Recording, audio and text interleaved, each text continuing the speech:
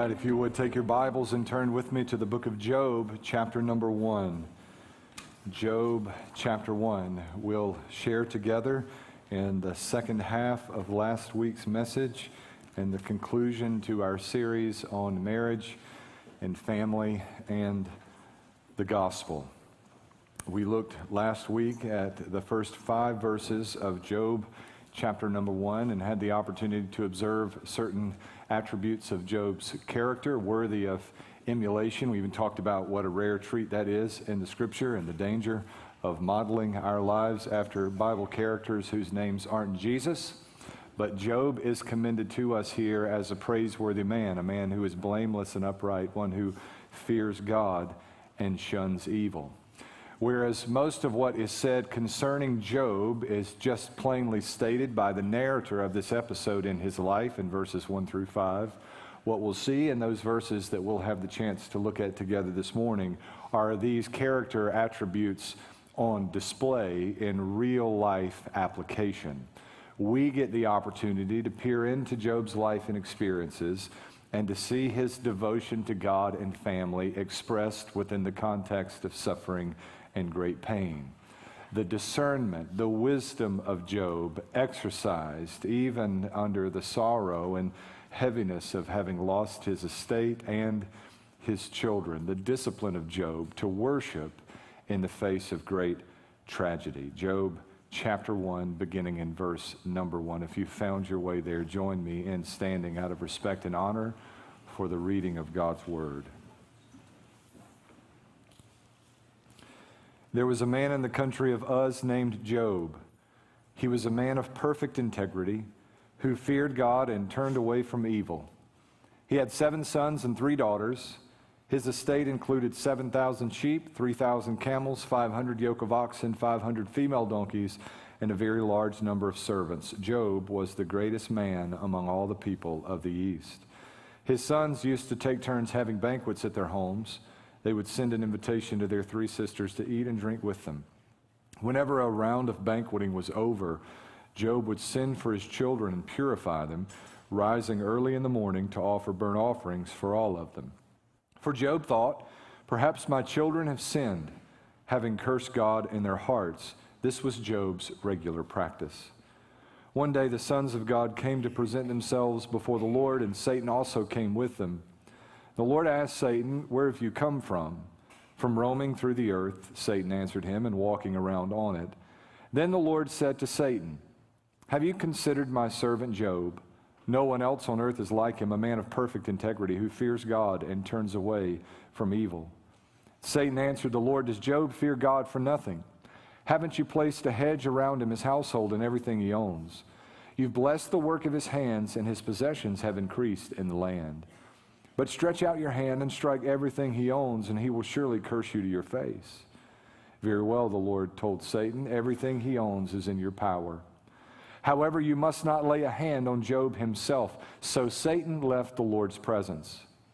One day when Job's sons and daughters were eating and drinking wine in their oldest brother's house, a messenger came to Job and reported, "While the oxen were plowing and the donkeys grazing nearby, the Sabeans swooped down and took them away.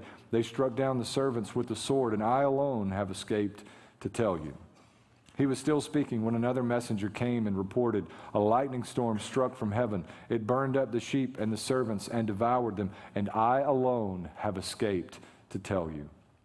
That messenger was still speaking when yet another came and reported, "The Chaldeans formed 3 bands, made a raid on the camels, and took them away. They struck down the servants with the sword, and I alone have escaped to tell you." He was still speaking when another messenger came and reported, "Your sons and daughters were eating and drinking wine in their oldest brother's house." Suddenly a powerful wind swept in from the desert and struck the 4 corners of the house. It collapsed on the young people so that they died, and I alone have escaped to tell you. And Job stood up, tore his robe, and shaved his head. He fell to the ground and worshiped, saying, "Naked I came from my mother's womb, and naked I will leave this life. The Lord gives, and the Lord takes away. Praise the name of Yahweh." Throughout all this, Job did not sin or blame God with anything or for anything. Chapter 2, verse 1, the Bible says, one day the sons of God came again to present themselves before the Lord, and Satan also came with them to present himself before the Lord. And the Lord asked Satan, where have you come from? From roaming through the earth, Satan answered, and walking around on it. And the Lord said to Satan, have you considered my servant Job? No one else on earth is like him, a man of perfect integrity, who fears God and turns away from evil. He still retains his integrity, even though you incited me against him to destroy him without just cause. Skin for skin, Satan answered the Lord. A man will give up everything he owns in exchange for his life. But stretch out your hand and strike his flesh and bones, and he will surely curse you to your face. Very well, the Lord told Satan, he's in your power, only spare his life. So Satan left the Lord's presence and infected Job with terrible boils from the sole of his foot to the top of his head. Job took a piece of broken pottery to scrape himself while he sat among the ashes. His wife said to him, do you still retain your integrity? Curse God and die. You speak as a foolish woman speaks, he told her. Should we accept only good from God and not adversity? And throughout all this, Job did not sin in what he said. May the Lord bless the reading and the preaching of his word. You may be seated.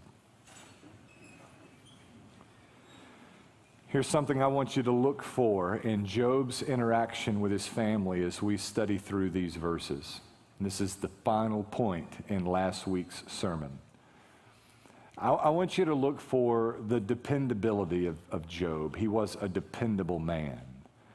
And I want you to note that what we see modeled in Job is further modeled after the reliability, the dependability, the steadfastness, the faithfulness, the steadiness of our God.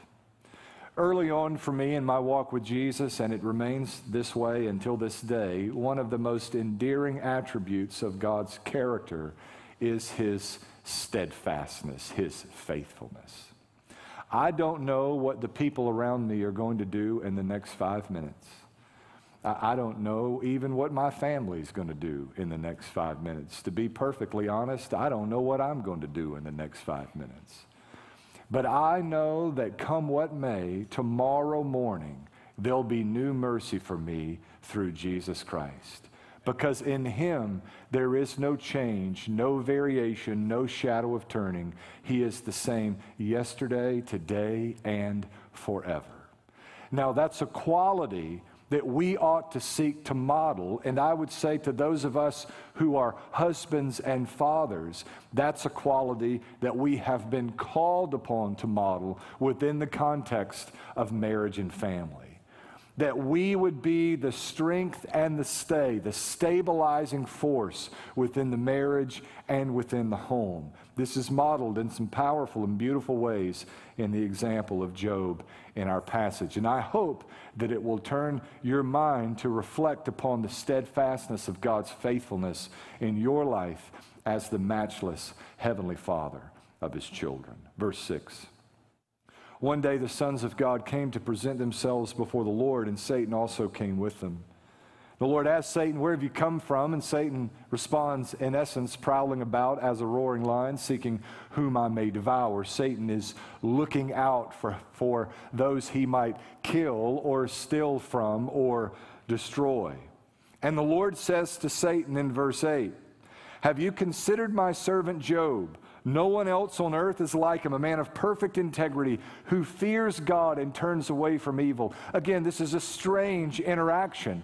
God says, have you considered Job? Note here, please note here, that it's not Job's unrighteousness that qualifies him for the suffering that comes.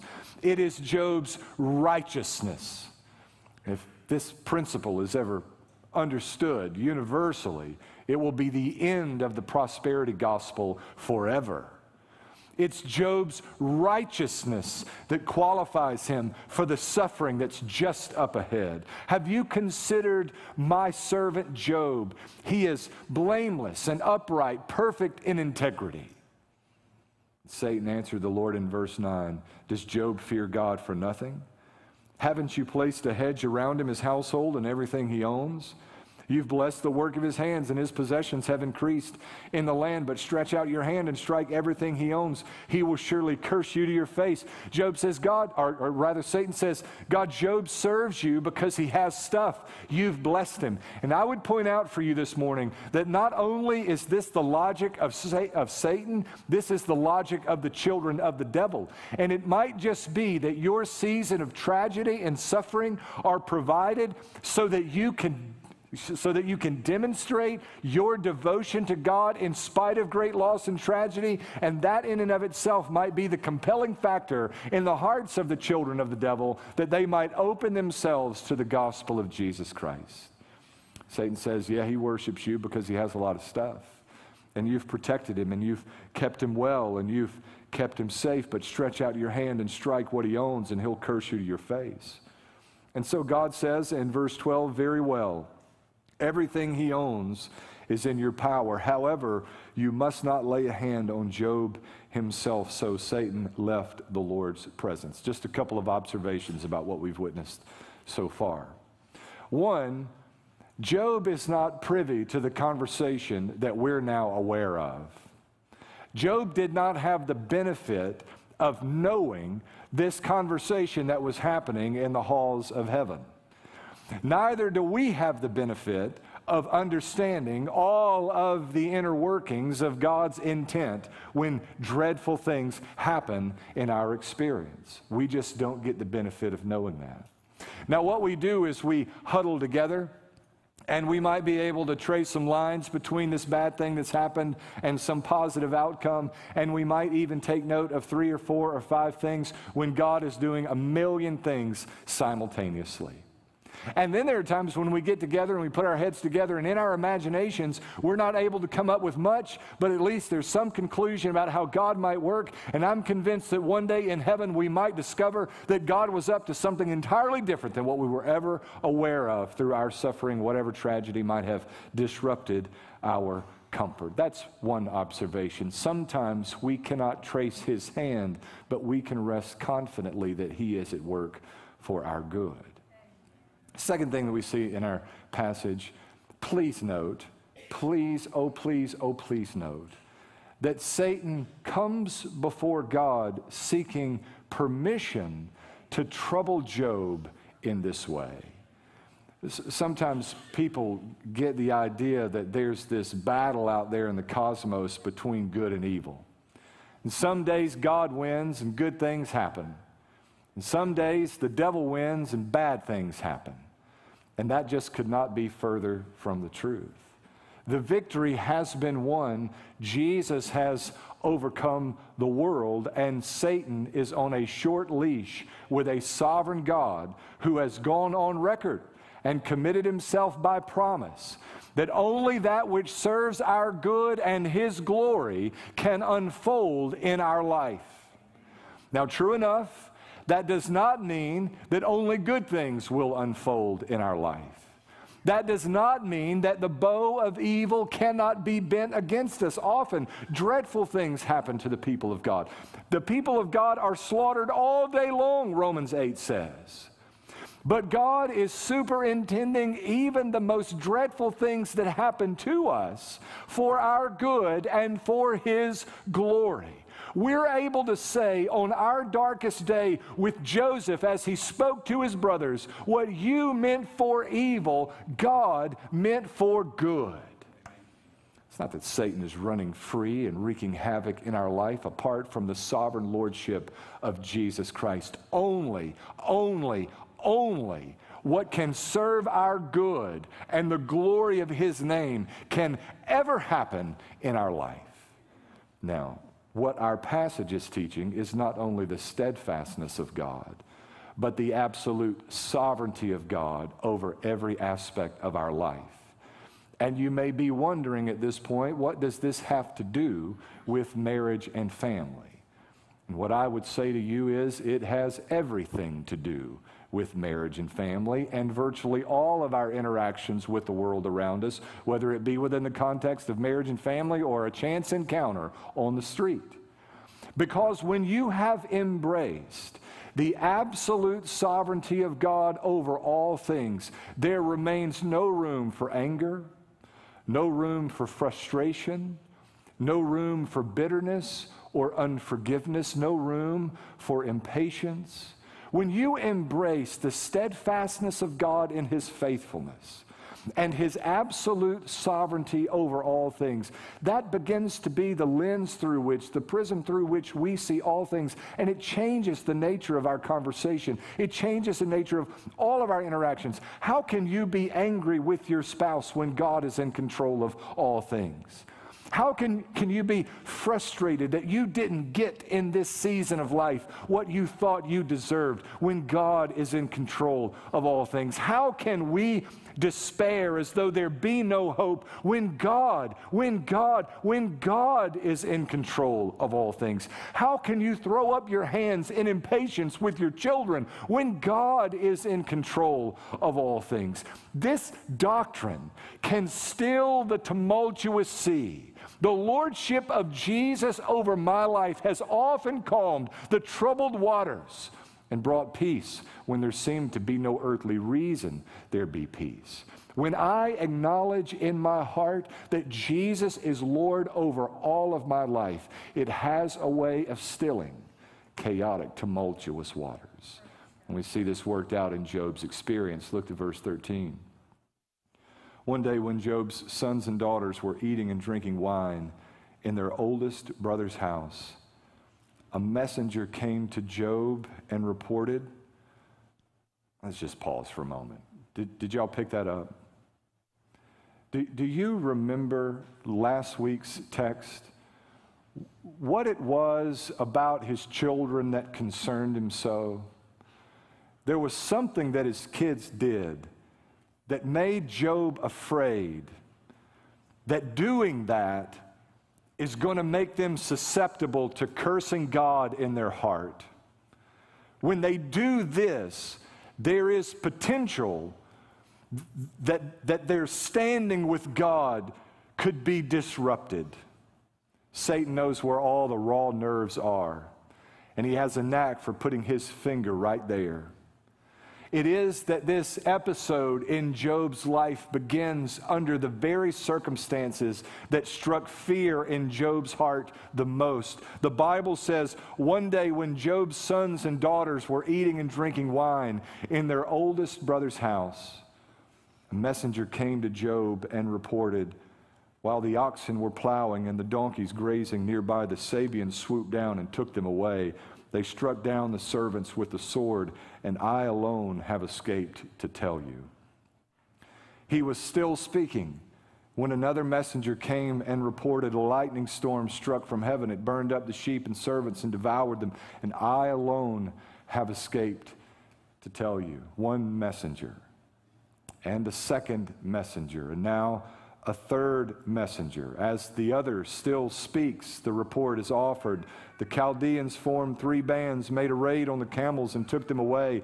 They struck down the servants with the sword, and I alone have escaped to tell you. 1, now 2, now 3 messengers with reports of great disaster. And Job must have wondered, can it get any worse than this? At least until the 4th messenger began to speak. He said, your sons and daughters were eating and drinking wine in their oldest brother's house. And you wonder if Job heard anything else the messenger had to say. Suddenly a powerful wind swept in from the desert and struck the 4 corners of the house. It collapsed on the young people so that they died. And I alone have escaped to tell you. Some of you have experienced the loss of a child. I cannot fathom that depth of loss. I don't want to, frankly. I cannot imagine the pain and the heartbreak that must come with that. Just to hear that kind of report is enough to move a hard heart. And yet Job experiences the loss of his estate and the loss of not 1 child but 10 in one failed, disastrous swoop. But his response is unlike what we might expect. In verse 20, the scripture says, Job stood up, tore his robe, shaved his head. He fell to the ground and worshiped, saying, "Naked I came from my mother's womb, and naked I will leave this life. The Lord gives, and the Lord takes away. Praise the name of Yahweh." Now let's unpack that for just a moment, because there's truth in what Job says here. Naked I came from my mother's womb. I didn't have anything when I got here. And naked I will leave this earth. I won't have anything when I leave. The Lord gives. And to that we say, amen, amen, and amen. Doesn't the Lord give graciously? We would affirm that, right? We would celebrate that. God is the giver of every good and perfect gift. He is the blesser above all blessers. The Lord gives. Amen and amen. But Job doesn't stop there. Job says the Lord gives and the Lord takes away. Job is recognizing the lordship of God over his life. In other words, he doesn't see this season in his life as a time during which God has vacated the throne, taken his hand off the wheel, or turned a blind eye. Satan hasn't snuck in and done something unaware to God. This is not a blip in God's focus over our life. God is actively involved even in the unfolding of these disastrous events for Job's good and for God's great glory. The Lord gives and the Lord takes away. Several years ago now, 5, 6, 7, 8, they all sort of run together. I was preaching a funeral service for a child. And I didn't know the family terribly well, but was obviously glad to be a part of the service. And there was a friend of the family who was to speak in this funeral, and that can often be the case, and that can often be a very scary thing for a pastor too, by the way. That's a story for another day. And so I was to speak after this friend of the family. And he said in the course of his speech to the family, very well-intentioned. He meant the best, sought to comfort them, but this was the statement. "I want you to know that the Lord did not take your child." Now, understand that what I'm about to say is seasoned with mercy and understanding and great compassion, but the thought that came to my mind, in fact, the thought that jumped in my heart was, if the Lord did not take her, I would love to know where she is.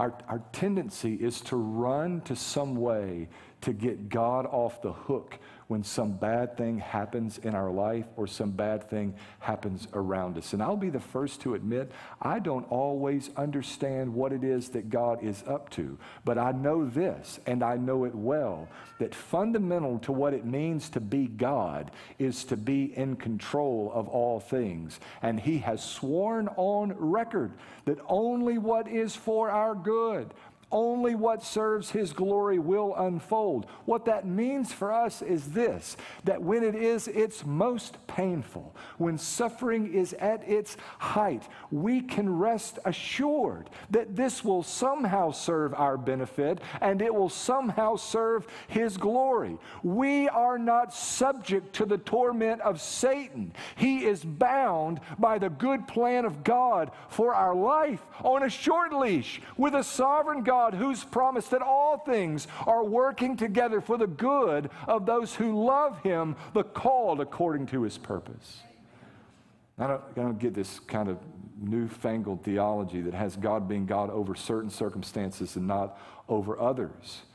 And I just got to tell you, it is a comfort to my soul to know when my heart is broken that Jesus is King. And somehow, some way, perhaps unknowable to me, He is at work in this moment of my life for my good and for His glory. And it settles my soul. When I'm anxious, when I'm troubled, when I'm burdened, when I'm bothered, when I feel as though as a man I deserve more than I've got, I'm reminded of His goodness toward me. His promise endures forever. He is steadfast and He is faithful. I don't deserve what I have, let alone any more than that. And Job rests in that, right? And then there's this statement in verse 22. Throughout all this, Job did not sin or blame God for anything. Now, the way that's often interpreted is that Job he just always has it right, and he just plugs along, and he always says the right things about God's character, and he always understands his circumstances well. All I got to do is read the book of Job. That's not the way it works. In fact, he's on track here in chapters 1 and 2, but when those miserable comforters show up in the conclusion of chapter 2, they really sort of throw a wrench in things, and Job gets off track for a season. And it's not until God shows up at the end of the book of Job to ask, by the way, Job, where were you when I made the world as it is? Job, you know so much. Where were you when I made donkeys, and giraffes, giraffes? Where were you, Job? And Job's reminded of his humanity, of his frailty, of how feeble he really is in the sight of God. And ultimately, Job is purified. Even in his blamelessness, Job is purified through this experience. This is not a statement that says Job has it all figured out forever. This is a statement that says that when Job said, naked I came from my mother's womb, and naked I shall return, the Lord gives and the Lord takes away, blessed be the name of the Lord, that Job is right. Similar statement is offered in verse 10 of chapter 2. Turn over for just a moment. When Job's wife comes to him and says, curse God and die, Job's response is, should we accept only good from God and not adversity? Even the adversity that we experience in life in some way comes from God. I'm not suggesting that he's to blame. Often there is very real evil intent behind the bad things that happen to us. But God is superintending the evil intentions of those who work against us, even the evil intentions of Satan for our good and for his glory. We can really say with Joseph, what you meant for evil, God meant for good. And then here's this statement again. Through all this, Job didn't sin in what he said. In other words, Job is right again. In the face of great loss. In a time in Job's life, frankly, if Job had completely lost his mind, we wouldn't hold it against him, right? So some people want to be really critical of Job's wife in this passage. I read Job's wife with great sympathy. Until you've lost everything you own and 10 children, don't go popping off or casting stones at Job's wife, right? If Job had completely lost his mind in this moment, we would understand that outcome. We would understand the weight, the break that might even come under these circumstances. But the scripture could not be clear. Job says, the Lord gives and the Lord takes away. Blessed be the name of the Lord. We will embrace good and we will embrace adversity because of the lordship of God over our life. Blessed be the name of the Lord. And Job was right. Job was right. Job was right. Job was a good theologian, even when he couldn't make it add up in his mind. In chapter 2, Job begins the experience of round 2. Round 1 was the loss of his estate and his children, but there is more to come. One day the sons of God came again to present themselves before the Lord. Satan also came with them to present himself before the Lord. The Lord asked Satan, where have you come from? From roaming through the earth, Satan answered, and walking around on it. And the Lord said yet again, have you considered my servant Job? No one else on earth is like him, a man of perfect integrity who fears God and turns away from evil. He still retains his integrity, even though you incited me against him to destroy him without just cause. Again, it is the righteousness of Job that qualifies him for suffering and not his unrighteousness. Skin for skin, Satan answered the Lord in verse 4.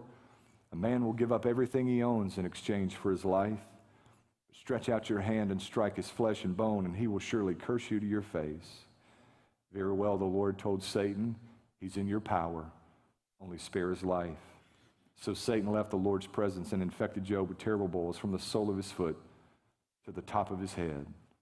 Job took a piece of broken pottery to scrape himself while he sat among the ashes. It's really a pitiful sight. Job, still wrestling with the weight of having lost his estate and lost his children, has now been stricken with a disease that gives him boils from the top of his head to the soles of his feet. He's sitting in ash, I suppose, for medicinal purposes, to dry the oozing bowls that he would have bore, and scraping those bowls with a piece of broken pottery, a piece of broken clay. He's there in this pitiful condition, and his wife approaches in verse 9. She says, "Do you still retain your integrity? Curse God and die." He says in verse 10, "You speak as a foolish woman speaks. Should we accept only good from God and not adversity?" I feel confident that we made mention of this in last week's message, but it's worth noting again. There's a great deal of difference between saying, "Honey, you speak as one of the foolish women speaks," and saying, "You foolish woman." There's a world of difference between those two responses. Now, here's the thing that I find remarkably impressive about Job, the man, in the face of all of this. He's steady. He's dependable. He's the backbone. He's the strength and stay of his family. Now, I don't know where we ever got to this place of a version of masculinity that's so entitled that it forever wears its feelings on its sleeve. I don't know how we got to a place in society where we have men who are constantly looking for a reason to have their feelings hurt. And I'm not talking about cancel culture stuff and all of that. I mean men who will have their lip out today because they didn't get what they wanted to get for Father's Day, or who have been angry this week because they thought they deserved respect in a certain area of their life from their children or from their family. I don't know why we ever got to this. Now, I get it because I feel it creeping up in me from time to time. But the call of God on our life is to be the stable, reliable, steadfast force within our family. When his wife is ready to curse God and die, Job says, "Honey, let's think about this thing." When his children are in rebellion, when Job's kids are doing what he wishes they would not do, he sins for them and prays for them and sanctifies them that they be right with God. I want that my interactions with my kids would be such that when they're in their season of difficulty, when they've done what they should not do, that they wouldn't say, "Don't tell my daddy," but they'd say, "Call my father." That's the kind of posture that we're to have towards our. Now, that doesn't mean they're not going to get wore out when I find out what they did, but that's a whole other deal. It ought to be that as husbands and fathers, we are a safe and stable place for our wives and for our children. And Job models that beautifully here in our passage, even under the kind of circumstances that would lend themselves toward our excusing his misbehavior had he left the farm. If Job had gone the wrong way, if Job had been in error, how could we really hold that against him? And yet, in spite of everything that's happening, Job is steady. Job is steadfast. And I'm going to tell you why. Job is steady and steadfast because of the doctrinal understanding, the very theological concept that we've talked about this morning, the lordship of God over every aspect of our life. He's resting in that. The first thought that comes to Job's mind at the loss of everything he has is the absolute sovereignty of God over all things the Lord gives and the Lord takes away. Now, sometimes, and especially within the context of discussing marriage and family, we can wonder how it is that people or families that say all of the right things, their confession is right and accurate and orthodox. How can it be that those families can struggle in such significant ways when it comes to marriage and family? And I'm going to tell you how. One, we have mastered the ability to speak with theological precision in spite of what we truly believe in our hearts. If you hang around church long enough, you'll be trained in how to say the right things to the right people at the right time and in the right place. And that may or may not be an accurate reflection of what you truly believe in your heart. You want to know what a man believes? Don't ask him. Just observe him in action. He believes what he acts upon. Everything else is just religious talk, right? Watch what he does, and you'll find out quickly what his true convictions are. Now, here's the deal. What you believe influences the way you think. This is Psychology 101. And what you think influences what you do. And what I'm saying to you this morning is this: if you can settle in your heart and soul, I don't mean superficially in that way we've been trained to talk and think about God. I mean deep down where it matters. That place that you reach for first when the estate is gone and the children are dying. I mean, if you can establish this truth deep down in the very heart of your soul, that God is good and He is in control of our lives. Where is there any room for impatience with our children? Where is there any room for frustration with our spouse? Where is there room at all for anxiety or worry, no matter what's happening around us? The reason those sensations are felt, the reason those are the emotions that dominate our life is because we allow the whispers of the flesh to overwhelm our ability to hear the shout of the Spirit that God is good and He is Lord over our life. If you can settle this truth deep down where Job had established this truth, in that place that you reach for when it's as bad as it can get, when there's nowhere else to turn, when your only recourse is the God of heaven, oh, it changes the way we see everything around us. It becomes the lens, the prism through which we see our whole experience. Everything is regarded differently. God is good and in control of all things. And unless or until you lay hold of that in that deep down place that matters the most, you will continue to be driven and controlled by emotions that are generated by thoughts that have no basis in the realities of God's Word.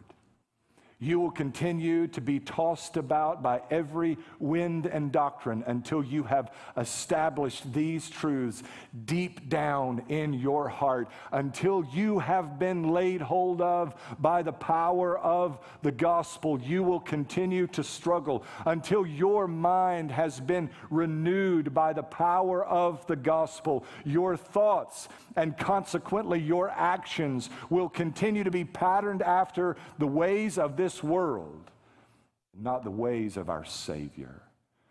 I think at the heart of our marriage and family issues is a faith issue. And the reality is that for many marriages, for many families, behind the walls of many homes, what you see acted out, the troubles, the difficulties, the challenges experienced, are the mere manifestation of a heart that is dead in sin and void of Christ. Dead in sin and void of Christ. Dead in sin and void of Christ. Dead in sin and void of Christ. Now, there are probably exceptions to that, right? We do such a good job of compartmentalizing our life. There are those who in their spiritual infancy come to Jesus in order for Him to save them in that religious or spiritual compartment of their life, without ever giving thought whatsoever to the notion that Jesus is not interested in being Lord over part of our life, but all of our life. Every compartment, as you've divvied it out. The arm of God has not been shortened that He cannot save the soul, and the arm of God has not been shortened that He cannot save the marriage, and the arm of God has not been shortened that He cannot save the family. The arm of God has not been shortened that He cannot save the entirety of our life. Jesus did not come to bleed and to die for the salvation of one part of our life, but for all of our life, that we might know Him and treasure Him, that He might be preeminent in every facet of our life. His invitation this morning, His invitation is to rest in our conviction, to rest in what we know of Him, that He has loved us and loved us with great depth, that He would bleed and die on our behalf, that in His resurrection we could have forgiveness of our sin, the power of the Holy Spirit. The invitation of the Savior is to come to Him, to come to him and to bring all of your baggage from every area or aspect of your life. Just bring it all. Bring all your junk. Bring all your pride. Bring all your arrogance. Bring all your stubbornness. Bring all your bullheadedness. Bring all your selfishness. Bring your family problems and your marriage problems and your problems with your neighbor. Bring your work problems. Bring all of your junk. Just pile it all up and bring it. But be prepared to leave it there at the cross of Calvary. The invitation is to come. It is to come. It is to come. And my caution to you, again this morning, is that you would not quench the work of the Spirit. The Lord stirs in your heart. Conviction by the Spirit comes. This must be addressed. This must be addressed. This must be addressed. And 10 minutes from now, you're having an argument about which Mexican restaurant we're going to eat lunch at. And I'm telling you, you better stay there. You better stay there with the spirit of Jacob that says, God, we're not getting up from this place until we have resolved these issues. Because the outcome, if you quench the work of the Spirit this morning, the outcome is likely to not be good for your marriage, your family, or your soul. I pray that you would believe with me this morning in the fundamental goodness of God, in the fundamental lordship of Jesus over every part of our life, and that for you would mean rest for your weary soul. Let's go to him in prayer. Father, thank you for your goodness, for your word, for its truth. I pray, God, that you would help us to rest in the very thing we've discussed this morning. I know we've seen an example there, Lord, but that example is built up on a foundation of understanding your goodness, your grace, your provision, your sovereignty over all things.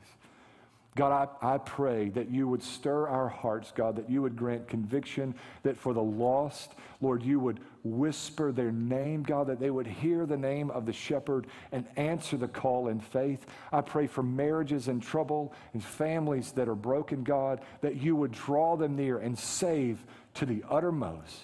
Might our response to the preaching of your word in the next moments draw great glory and honor to Christ and to Christ alone. It's in Jesus' name we pray. Amen.